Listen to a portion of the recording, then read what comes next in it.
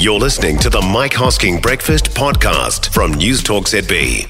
And so here's a number for you. We add an extra $7 billion over 12 years to the household and business bills of this country if we move away from natural gas too early. So this is out of a report from the major energy and gas players who tell us as the demand for natural gas declines, shifting to renewable gases would ensure affordable energy will also be helping meet our carbon reduction goals. Now, the Chief Executive of the Energy Resources Aotearoa, John Carnegie, is with us. John, morning.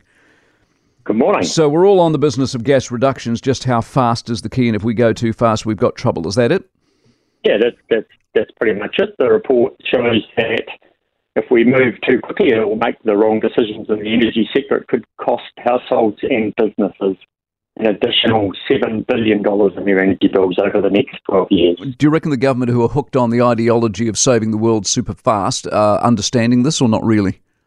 Oh, well, look, the whole purpose of the representative voices of the gas sector commissioning an independent report from Castalia is to help inform the debate about the role of gas in a low-carbon future and to facilitate, actually, a more mature conversation as we consider the government's work plans around the gas transition plan and the energy strategy. So, of course, we're hopeful. Yeah, well, when you talk about the energy plan, I mean, they had a plan, then they dumped half of it last week. I mean, you don't know where the government are, do we?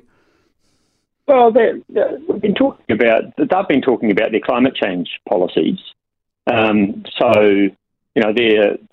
energy sector plan has really yet to emerge, though we know strong parts of it, such as the Onslow pumped hydro scheme and a strong desire to pursue hydrogen. But really what we're trying to do is put this work into the mix and to say, look, we want more renewables, and in fact, we want more renewable gases.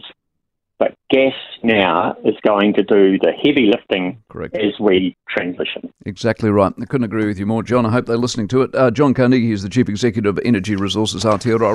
For more from the Mike Hosking Breakfast, listen live to News Talk ZB from 6 a.m. weekdays or follow the podcast on iHeartRadio.